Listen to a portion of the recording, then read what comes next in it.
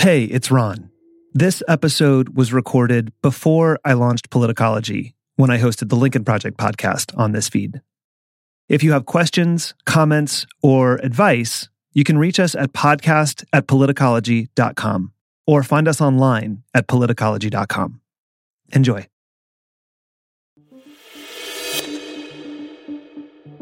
Hello from the Lincoln Project, and welcome back. I'm Ron Steslow. I am incredibly excited for our episode today because I'm going to talk with Anne Applebaum about what it looks like when authoritarianism begins to take hold in a democracy and how to recognize those signs before it's too late. Her new book, Twilight of Democracy: The Seductive Lure of Authoritarianism, is available now, and it is truly a must-read, especially for listeners of this podcast who share episodes with undecided conservative friends and family. Anne is a staff writer for The Atlantic and a Pulitzer Prize-winning historian, as well as a senior fellow of international affairs and a Gora Fellow in residence at the Johns Hopkins School for Advanced International Studies.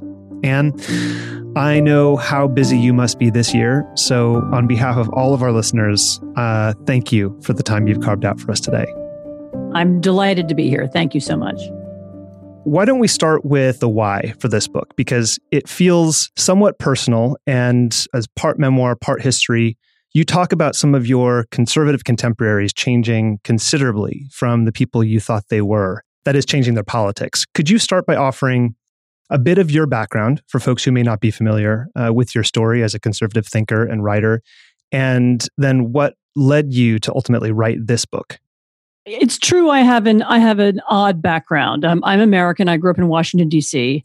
But after I graduated from college, I moved to Europe first to study, and then to become originally freelance and then later full-time journalist based in Poland. And I was in Poland in 1988 and 1989 when communism fell. I was in Berlin when the wall fell. I traveled all around the region during the early 90s and watched the transition from communism to democracy. And at the time, I would have described myself as a conservative writer. I was an anti-communist. Certainly, I was happy with the changes that were taking place in Eastern Europe. I felt an affiliation with Reaganites in America and Thatcherites in Britain, and the anti-communist dissident movement in Poland, which came to power in those early years, and some of whose younger members were my friends and colleagues. And I've spent most of the last 30 years actually in Poland, some of the time in England, some of the time back in the US, but really traveling back and forth between Eastern Europe and Western Europe and the United States. I have a house in Poland. My husband is Polish. Maybe that's an important part of the story. He was a Polish politician. He was foreign minister of Poland. But nevertheless, somehow I managed to keep writing for American newspapers and magazines for a long time. I wrote for the Washington Post. I was on their editorial board, and then I wrote a column for them for many years. And as I say, during much of that time, I saw myself somehow somewhere in the Tory party in Britain and the Republican Party, maybe the McCain wing in the US, and very happy to be part of the, Polish pro-democracy movement. A couple of years ago, I began to reflect back on the past couple of decades. And one of the things I fixated on, and this is what I start the book with, was a party that I had at my house in 1999. On the Millennium Party. And this, of course, I'm not a great party giver. I'm not like a fantastic hostess. It's not a book about parties. It is a fun intro, though. but the party made a really good metaphor because we have a house in the Polish countryside that we had rebuilt. And for us, we rebuilt the house, we rebuilt the country. And we had friends from Poland, from the US, from the UK at that party. Remember, it was the Millennium. People wanted to do something exotic and, house in the middle of the nowhere in, Polish snow was somehow, people thought that was exotic. So they came.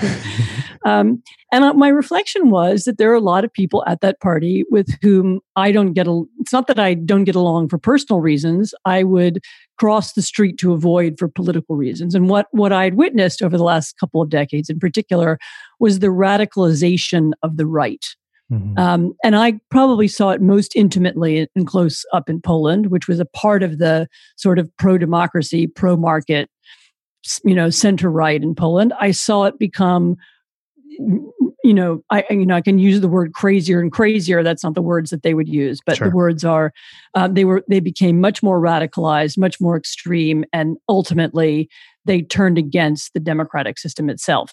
And then I saw echoes of that in other countries. And my book it is really a book about the right in the different countries that I've lived in and among the people that I know. And it poses the question, what happened and how did people become radical and why? That theme of people becoming more radical and then losing friends or losing contact with friends for political reasons is something we've heard a lot about in America. This year there was a woman who came on the podcast who had written into us. She was just a listener, a voter in Texas. Her name is Rita, 72 years old, and she voted for Trump in the first election in 2016, and because she says she wasn't paying attention, and now she's doing everything she can to help Joe Biden win. And she's, her story really, really got to me and got to a lot of other listeners because at her age, her entire social circle has kind of fallen apart for political reasons. And there's a lot, I think there's a lot in your story that will resonate with people who are experiencing the same thing. I want to dig right into authoritarianism and American exceptionalism. Because while there really is no single thesis in the book, I think, because it's not really that kind of a book, is it fair to say that a central theme, at least, is that authoritarianism has a lure for all of us, for on both ends of the political spectrum? Is that a fair assessment? Yeah, sure. I mean, both the far right and the far left have come up with authoritarian visions of society. And I would even go farther than that. I mean, if you look back through human history, I mean, most societies are organized in an authoritarian way, and most democracies have failed, and because people have been attracted to demagogues, or they've been attracted to authoritarianism, or because democracy seems weak, or because it involves a lot of compromises that people don't like, or because sometimes it becomes bogged down in process. I mean, we certainly know that story in the US. Mm-hmm. And people become frustrated and they want things to, they want to just push things to make them happen the way they want them to happen. And then they begin to break the rules. And this is a pattern that's so old. It's written about in Greek philosophy. I mean, Aristotle writes about it. And then the fall of the Roman Republic is a similar moment. Was also written about. America's founding fathers were actually reading those texts when they wrote our Constitution. John Adams and Thomas Jefferson, at the very ends of their lives, were they fought and then they became friends again. Wrote one another letters when they were very old. And the letters were about Cicero, who was the Roman writer who wrote about the end of the Roman Republic. And that's because what they were thinking about was how to build a democracy that would resist this temptation, this lure of authoritarianism, this, frustration with the process, desire to make things happen, and also, frankly, desire to cheat. I mean, democracy, if you think about it, requires a just almost inhuman amount of tolerance. So what democracy means is that when you win power, you have to preserve a political system that will allow your political enemies to beat you in 4 years, in theory. And that, and by the same token, if you lose power, you have to concede and allow your political enemies to rule, as long as they don't break the rules. But that's almost, it's very, very tempting when you have power to seek to cheat and to seek to use your access to state institutions to prevent your opponents from winning. And in a way, it's a sort of lower level. I mean, it's not as grand as the lure of authoritarianism and the appeal of the one-party state, although that's all very real. But even just the appeal of cheating in order to stay in power is a very strong one. And Americans have not been immune to that over history. Maybe we'll discuss. I mean, we're seeing it on a much bigger scale right now in the United States than we have, at least at any time, since the time of the Civil War. Let's dig right into that, because you write in the book what really made American patriotism unique both then and later, was the fact that it was never explicitly connected to a single ethnic identity with a single origin in a single space. And then also you write, modern Americans have long been convinced that liberal democracy, once achieved, was impossible to reverse. In other words, like it couldn't happen here. Do you think that American exceptionalism leaves us more naive about the potential of authoritarianism?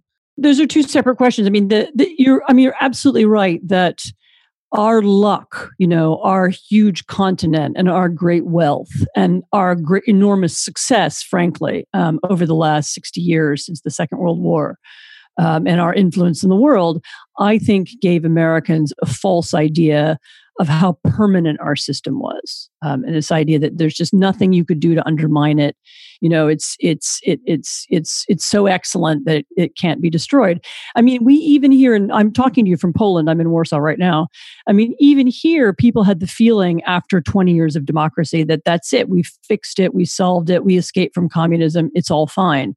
And all of us forgot, the things that John Adams and Thomas Jefferson knew because they were reading Cicero.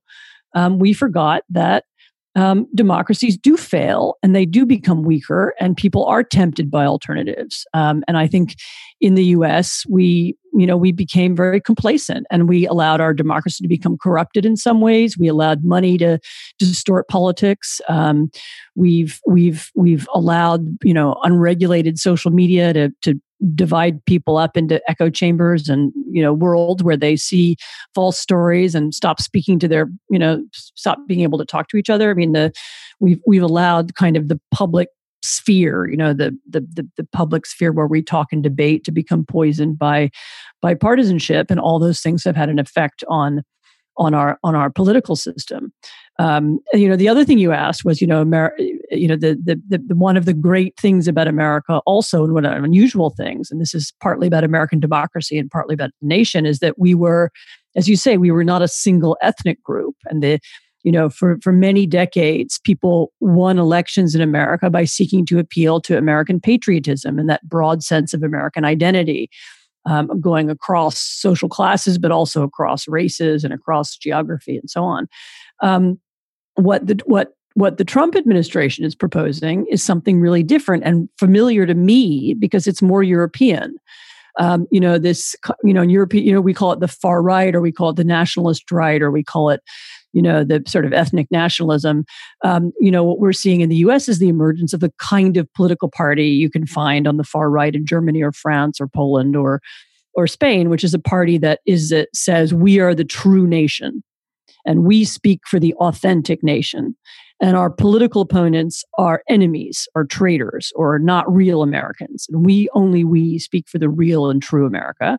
And the America they're appealing to is an ethnic, in the case of Trump, a kind of, a vision of some kind of white America that lives in the suburbs and has white picket fences and cute dogs, I guess, or some vision from the 1950s that they want to bring back. And this, of course, to me is extremely familiar because this is how European nationalists talk.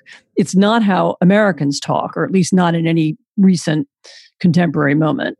And that to me is the other dangerous thing that's happening now. Is one, that we were complacent, and two, that we now have a political party which is a white nationalist party, to use a shorthand, which doesn't want to appeal to the whole country. Yeah. And it's also characterized far more by loyalty to the leader than loyalty to the, any set of principles or ideas. And actually, that reminds me of a story. And God, we could go in several different directions here because I do want to talk to you about the importance of civic education and the breakdown of it in society. Maybe we can get to that. But that idea of loyalty to a person instead of the ideas reminds me of the, I think, famous letter that George Washington received and then wrote back to I think it was an officer in the Continental Army right after the battle at Yorktown, when I think one of the officers wrote to him and said, maybe actually America should be a monarchy and you should be the first king.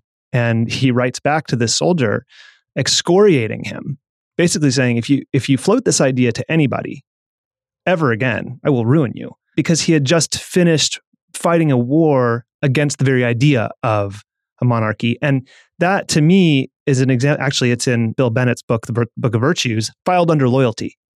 But the loyalty on display there was not loyalty to a person, it was loyalty to an idea, the idea of America. How did we get from there to here? I mean, there's no one answer to that.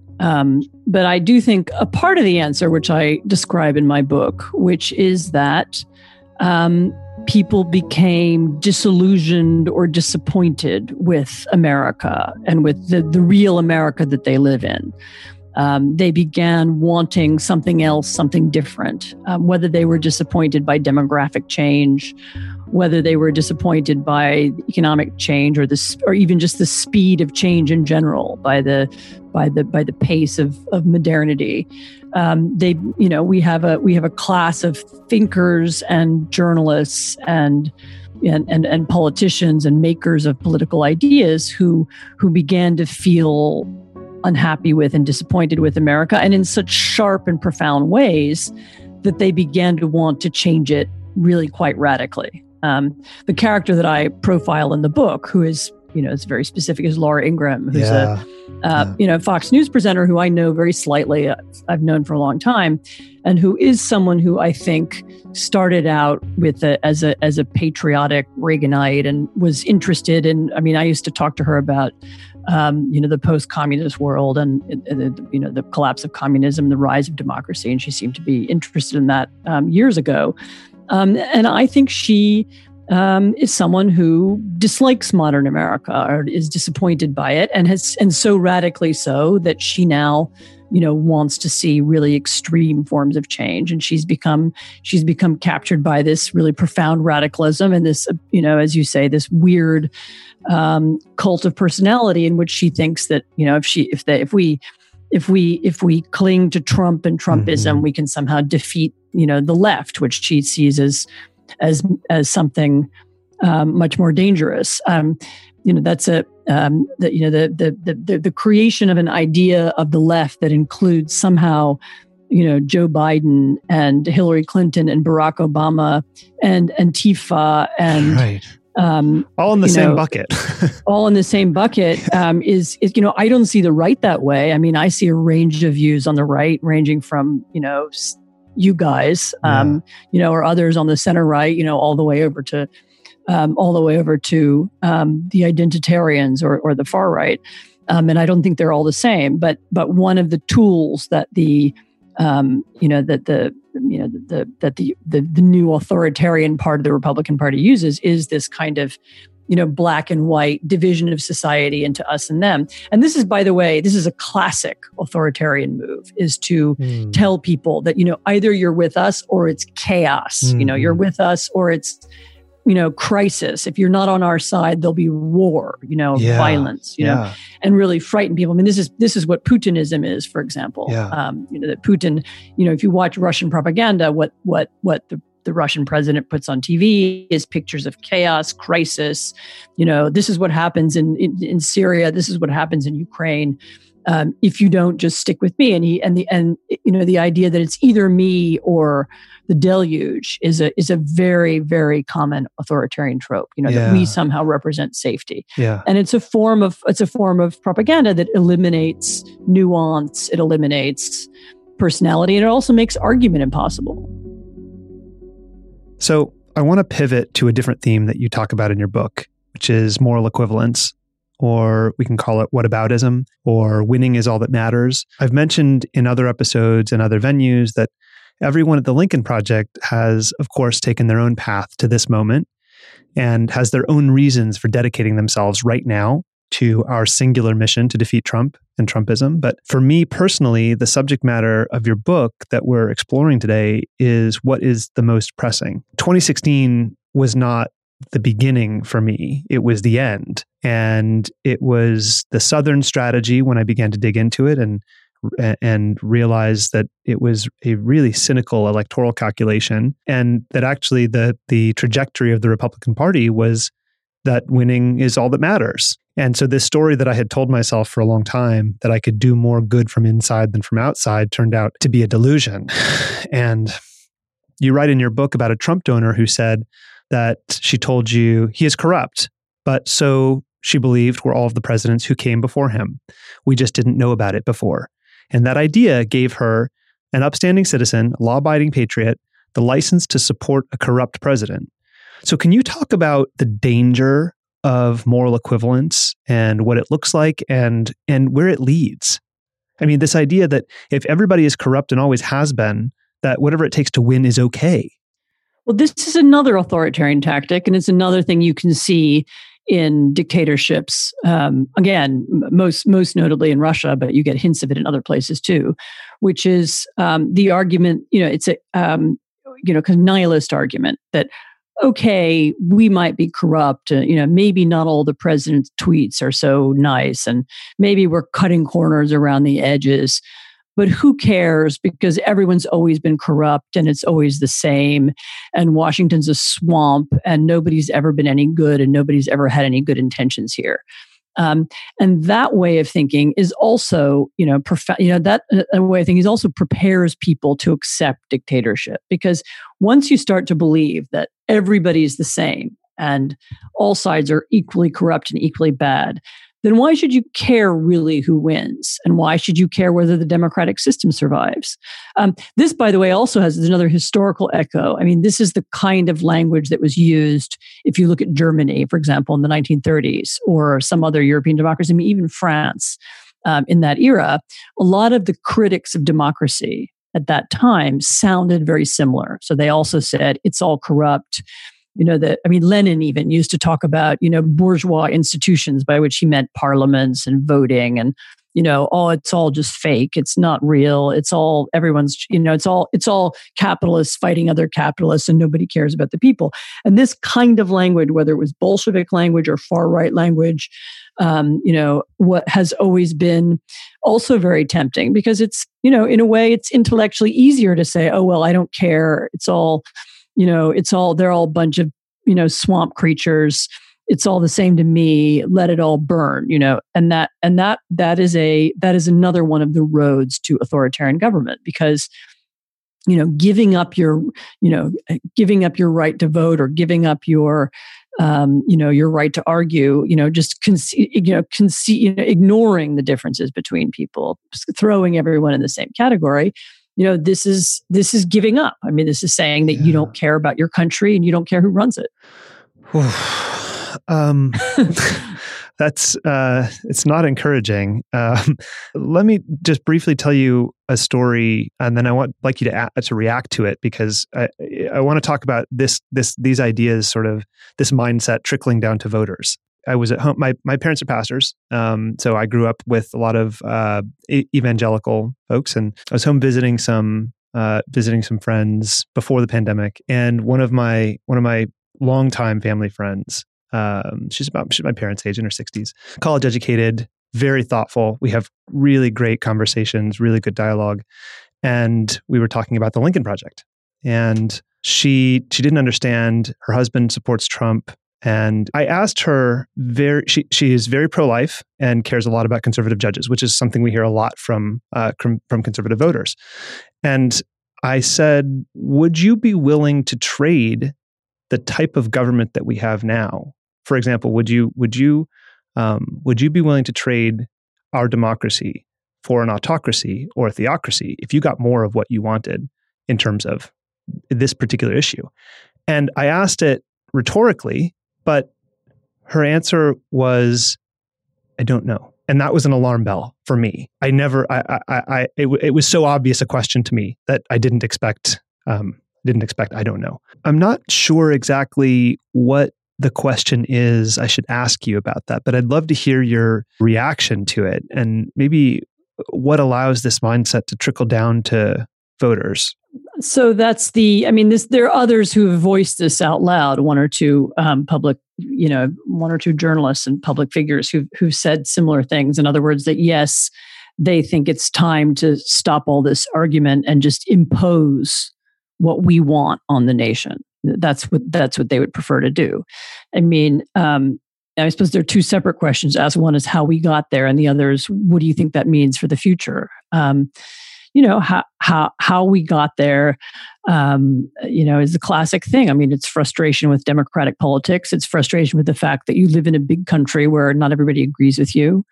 It's frustration with the fact that, other people also have fundamental issues that, that they consider really important and they might not be yours. And that one of the absolute basis for democratic society and for, success of a democracy is that we have to, we all have to compromise, since we have to live together and we have to come up with a form of government that suits all of us.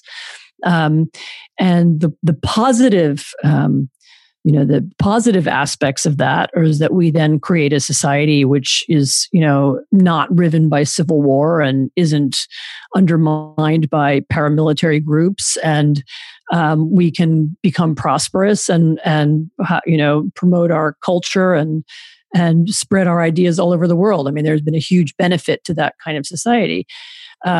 But many people have clearly come to feel that that's not good enough, or it's not offering them enough anymore, and so they're preparing themselves mentally to undermine it. What I would say to your friend, and what I would say to all people like that is, okay, but how are you going to feel if it goes the other way? So, in other words, okay, you create a theocracy, an autocracy, and you're in charge for some period of time. And what happens when, I don't know, your leader is murdered in a coup d'etat, and the whichever boogeyman you want, and the far left takes over, and having ousted the far right in a military coup, and then you have to live under the rule of someone you don't like. Or what if the dictator who you like, the sort of, is then succeeded by his incompetent son, who then runs your country into the ground? Or just your incompetent follower. Look what happened in Venezuela. There were lots of people for whom Hugo Chavez was a great moral leader and figure. He gradually ran the country to the ground, and then following him and created an authoritarian system that destroyed Venezuela's democracy. And following him, they got Maduro, who's an incompetent fool and corrupt, and is keeping the country going thanks to his elaborate relationships to drug dealers and Russian and Iranian spies. It's a kind of nightmare scenario, and you would have to assume you have to assume that your favored dictator could then be replaced by another, and then you would have no influence on what happens. So the right answer is, do you want to remove your influence from politics? Because that's in the long term is what happens.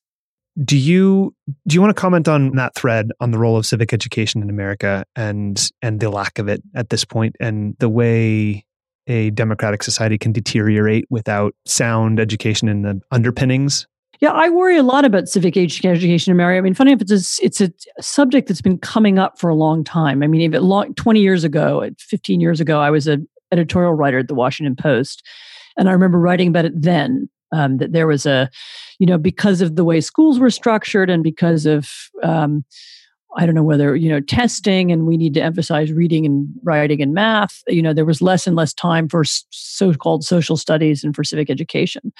I think the problem is actually deeper than that, in that the society reads less and less, and people deal less and less with big ideas, and that's partly to do with technology, partly to do with with I don't know, the nature of modern life. People don't seem to have the time now to read. And when you don't read, you don't encounter bigger ideas. But and there are better and worse versions of it. There are states and there are school systems where it's still pretty good. I have some nieces who are in a school in suburban Maryland, and they come home reciting the Declaration of Independence, and it makes me feel That's like, well, great. maybe it's going to be all fine, So maybe, I don't want to exaggerate, but it's pretty clear from the events of the last few years that there are a lot of pieces of the American system that people aren't familiar with. A lot of what held, what kind of made things tick over in Washington, and by tick over, I mean made it possible to have these transfers of power peacefully back from one party to another, was a set of rules and norms about how you behave, some of which were coded into law, some of which weren't. And it turns out a lot of people weren't aware of them. For example, there is actually a law on the books called the Hatch Act, which says that sitting politicians cannot campaign using their administrative state power. In other words, you're not allowed to, if you're a public official, you're not allowed to advertise some private concern, your business. You have to keep those things separate. We just watched a Republican convention in which the Hatch Act was willingly blown away. It is absolutely illegal for the president to use the White House for a political campaign. I mean, illegal, not just violating norms, but it's against the law. It's against the law. Given that people like your friend and people like your colleagues, talk so much about rule of law, and they want to live in a law-abiding society. The idea that we just let the president violate the law and let him get away with stuff because he's the president that should be totally unacceptable. But that I think is partly about education. I mean, it's not just that everybody has to know that there's something called the Hatch Act, but everybody it should be deeply ingrained in all Americans that the law applies to everybody, including the president. And the idea the president, and as you started with your story about Washington, I mean, this was since George Washington, the rule has been that the president abides by the same laws as other Americans, as do all other powerful people. And of course, there have been exceptions to that, but those are, that's wrong. And we fight against that. And we seek to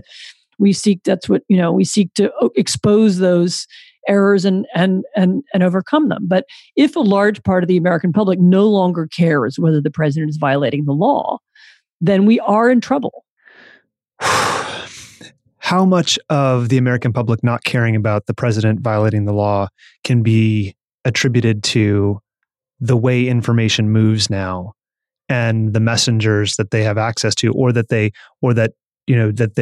choose to hear from? On a recent podcast episode last week, Steve Schmidt and Stuart Stevens did a great segment on the Hatch Act. And, Stuart recalled when they would film at the White House, how they couldn't even ask a White House staffer to bring them a Diet Coke. That's how seriously they took it. And now it seems that there has been zero reaction to this within the Republican Party, especially in the media, that no one seems to care now, and they know better. Well, yeah, I mean, that's a slightly different. I mean, that's partly to do with, people being unaware. But you're right. At the very highest levels of the Republican Party, it's about something deeper than not knowing or not being educated. I mean, the members of the Senate who are Republicans know American law and they know the legal system, and they don't have a problem with civic education. I mean, and so when we're talking about them, and even when we're talking about, Fox News presenters who are also very educated, and also all went to good universities and understand our legal system. I mean, then we're talking about something else. I mean, then we're talking about, then you have to begin asking questions about why people collaborate. This is something else I've written about recently. I did a cover story for The Atlantic a couple of months ago, which was took some examples from history, but also looked at the present and looked at the question of why people who know better collaborate. And then again, you have to go through the range of reasons. I mean, there's opportunism. There's the belief that, there'll be some better outcome. There's the sense that, I need to stay close to power, that I'm only influential if I can keep my, keep my position. That's a very common rationalization, that one in particular. There are a lot of rationalizations. Yeah. I mean, one of the shocking things for me about Washington, so I've written a lot of books about communist Europe. And one of the shocking things for me in Washington is how often in the last couple of years I've started to hear people talking like people who live in authoritarian regimes. In that they say things like, "Well, I know that there are problems with the president, but I'm staying here because I think I can do some good despite him, or I think I can protect the American Constitution by staying in my job." But that kind of language, like I will help the system from within, or people having these kinds of dilemmas, whether to keep their jobs or to quit, it reminds me of, what Poland was like in the 1970s. Very similar kinds of dilemmas that people faced. So let's talk about as we're on misinformation, disinformation, state media. This is one of the reasons I have really been looking forward to talking to you is a piece that you wrote in The Atlantic in June titled "The Voice of America Will Sound Like Trump."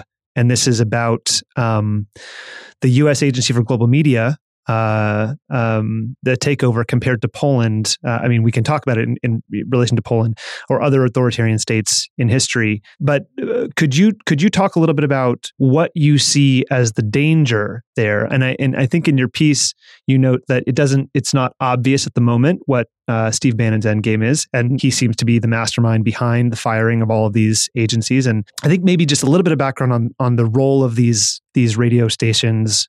Why we have them in the first place, and then what seems to be happening now. Right. So there are two separate things that your question makes me think about. I mean, one is the attitude of the Trump administration towards media, and just people have had the idea for a long time that we're talking about fake news, false stories that circulate. What the Trump administration needs to do right now is it needs to create a completely false picture of society. In other words, a false vision of the world.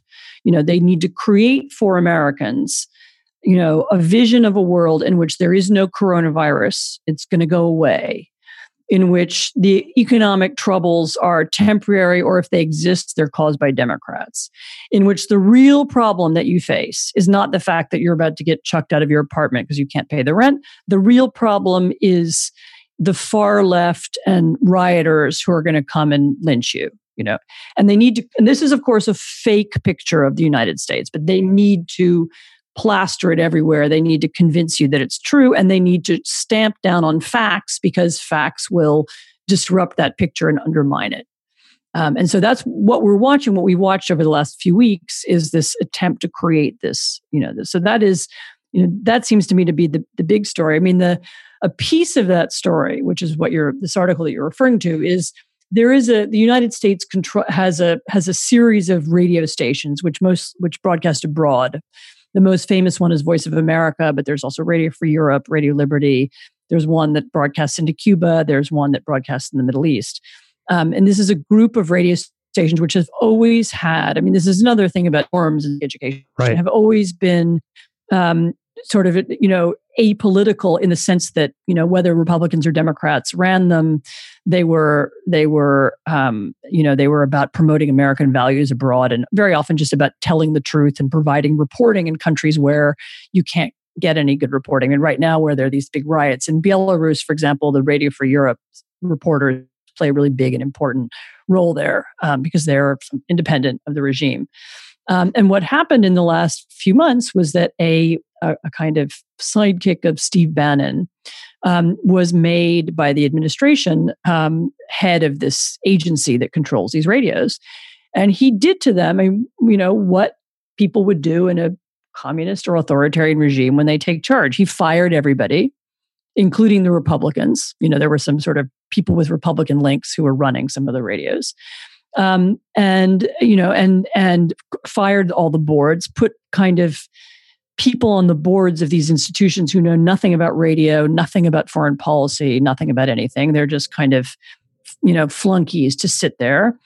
And he, seems to be seeking to use them for some other purpose. As I wrote in the article, it's too early to say what it is. But one of the purposes may be to create some kind of alternative, Trumpist vision of America that is accessible both to foreigners and to Americans, and to create this false vision world. And this, of course, is whether it's Russia Today or whether it's Chinese state television or whether it's, Azerbaijani television. This is what dictators do all the world. They use state media to create this false picture. Now, Trump has been trying to do that, via Fox and via other channels and via social media. But, this strange takeover of America's, foreign channels, could be an experiment in some deeper direction. Well, it could give him direct control of the narrative, where he doesn't have the filter of the Fox anchors, the reporters. And now we know he likes OAN better than he likes Fox, and maybe it's only a matter of time before he gets tired of OAN, and then But the point is that he likes these stations and journalists insofar as they help him create the distorted and false picture of the world that he needs. And this is, once again, another classic authoritarian tactic. Classic. I mean, whether you look at the Communist Party, whether you look at Putin, whether you look at, as I said, China. I mean, one of the things that those kinds of regimes always invest in is state media that will create a fake vision of reality. Yeah. And that piece got my attention because it speaks to exactly the kind of complacency or the kind of it can't happen here mentality. But these are the warning signs, it seems. The warning signs are all around us. The creation of false reality, the creation of a kind of cult of personality, the bending of rules so that to make it easier to win. I mean, the hints that the president might undermine the post office so that it will be more difficult for people to vote. The ways in which people in Black neighborhoods in some American cities and in the South and elsewhere have had trouble voting because there just aren't enough voting stations. I mean, all of these are tactics that are designed to unbalance the sort of even playing field, as I said, to wreck this delicate system that we've created, and to give people a false sense of false reality. There are a lot of people who are stuck in the echo chamber. They're in it, and they are, I don't want to use the word brainwashed, but they have a particular worldview reinforced by everything that they read and consume. And is there some breadcrumb that you might offer to those folks that might lead them to a different reality, to open their eyes a bit? We have a lot of folks write in and ask, what can I share with my family? What can I say to them? Give me some talking points. And we know talking points, especially when they're just about facts, often aren't effective. What might you say to someone who is in that echo chamber? I would remind people of their values. What are their values? And maybe, if they are attracted to, if they're conservatives, their values are family, religion, faith, an idea, an ideal of America and of America's importance in the world. And I would show them the ways in which Trump is in violation of those things. Whether it's I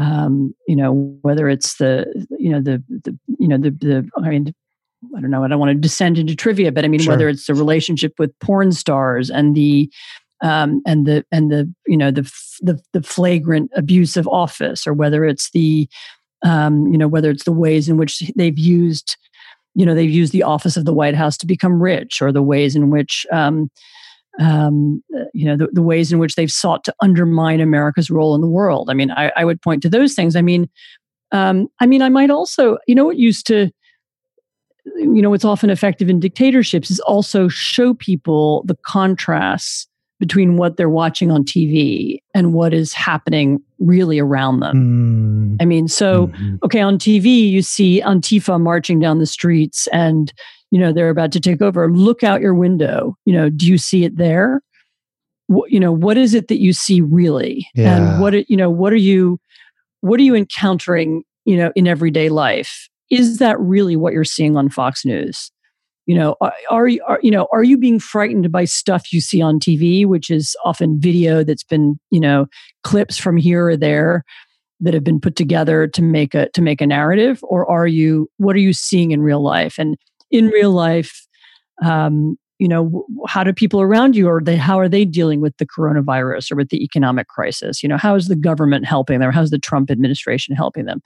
I mean, looking at the contrast between reality and the fiction that's on Fox News, that might be a starting. But I mean, so those are two ideas. I mean, how does this administration, how does it really reflect your values, and also how does it contrast with reality?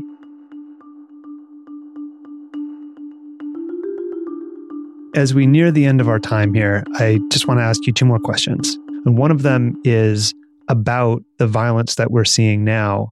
And I want to note the passage in your book where you mention Trump's speech in 2017 in Warsaw, where he says, "The West was saved with the blood of patriots, that each generation must rise up and play their part in its defense." And you go on to talk about what that phrase, each generation, insinuates about this moment. Can you talk a bit about that and the rhetoric and mindset that lead to the violence we're watching play out right now?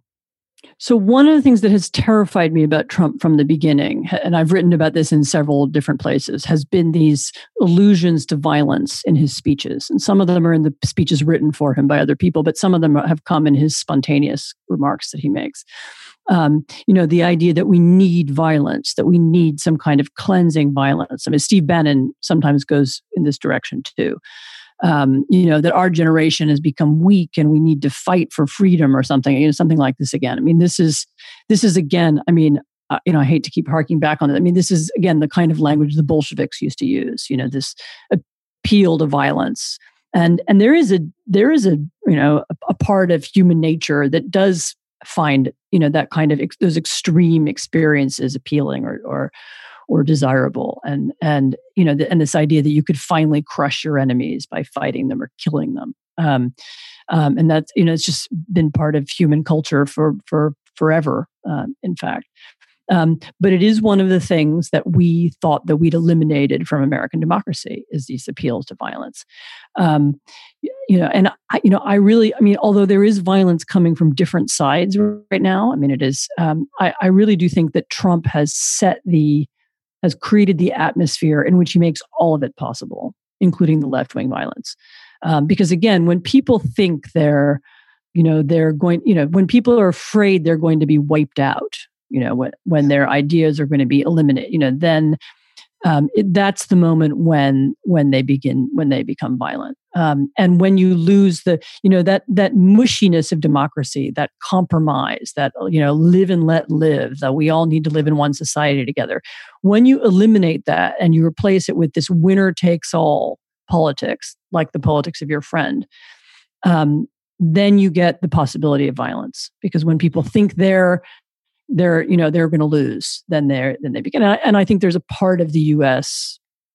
Political sphere. I think they're part of the Black community, certainly, that has felt so threatened by Trump being in office that it has been inspired to feel like they're at wit's end. We can't make anything happen. We can't. We're in this extreme moment. And then, of course, there's going to be a response on the far right, which is similar. And look, I'm really afraid about the next 2 months. And then I'm even afraid of what happens between November and January, if Trump were to lose. It's a very, very dangerous moment. We've had the rhetoric of violence and appeals to violence and calls for violence creep back into our political system in a way that we just haven't had in generations. Yeah. And I think he also seems to be one of the only leaders that I know of in America who's been uninterested in de-escalating the violence and actually is interested in it escalating. No, he needs it to escalate, because if it escalates, then his picture of dangerous America that he wants Americans to be frightened and scared, then his picture grows closer to reality. So one of the other amazing events of the last few weeks was the moment when he sent these strange camouflage uniformed DHS employees to Portland, the customs officers and Coast Guard officers or something. What was strange about it was that every book or study or anybody who's ever thought about police activity and how you police a difficult demonstration or how you take care of political protest, whether it's in Northern Ireland or anywhere else, everyone knows that the one thing you don't do is send untrained, armed men into a situation like that and tell them to stand guard, because they'll make mistakes. And that is exactly what they did. And the only reason I could think of why they were doing it was that they wanted more violence. They wanted to provoke more violence so they would be able to film it, so that they would be able to put it on Fox and then use it in their campaign material, which they did. So, and at the end of the book, you offer two paths forward, one that's rosy and one that's not. And I wonder what you would say to voters right now in terms of what they can do to preserve democracy, how important this election is. What would you offer to them? So first, I would say vote. And then I would say get all your friends to vote. This is not an election to sit out. This is a really, really important election for America as well as the rest of the world. I'm speaking over here from Europe, from the rest of the world, and I'm telling you, we care a lot over here about who wins. And a victory for Trump would be a disaster for us. So, so that's the first thing. And the second thing I would say is, democracy, we talked about complacency. We've had this idea for a long time that it's something that professionals do, people over there in politics doing stuff, Actually, the whole point about democracy is that you can do it. All of us can do it. You can, you don't have to join a party if you don't like any of the parties, but you can join a neighborhood committee, or you can run for your school board, or you can take part in some decision-making at the local level, where you will encounter other people who also care about how some part of your community is run. And so I would say that, it's not just about electing Trump or electing Joe Biden. They're voting for Trump or Joe Biden. There's also, what Americans need to do also is re-engage in their country and in the running of their country. If we just leave politics to those professionals, to those people in suits, then it won't really reflect us and what we think and believe. And so I would just encourage people to get involved in civic organizations and community organizations, in political parties if you can stand them, in campaigns if you think that's fun, but really in anything that will make sure that you're part of public life and you're part of this great decision-making process that we are lucky enough to still have. Thank you to Anne for being on today, and thanks to all of you at home for listening to this important conversation. I really hope you enjoyed it. Anne's book, Twilight of Democracy: The Seductive Lure of Authoritarianism, is available now. You can find a link in our episode description. This episode was recorded when I hosted the Lincoln Project podcast on this feed. If you have any questions or advice, you can reach us at podcast@politicology.com. And please know that even if we don't respond, we read every email we get, and we love hearing from you. If you enjoy the show, it would help us if you could rate and review us wherever you get your podcasts. I'm Ron Steslow. I'll see you in the next episode.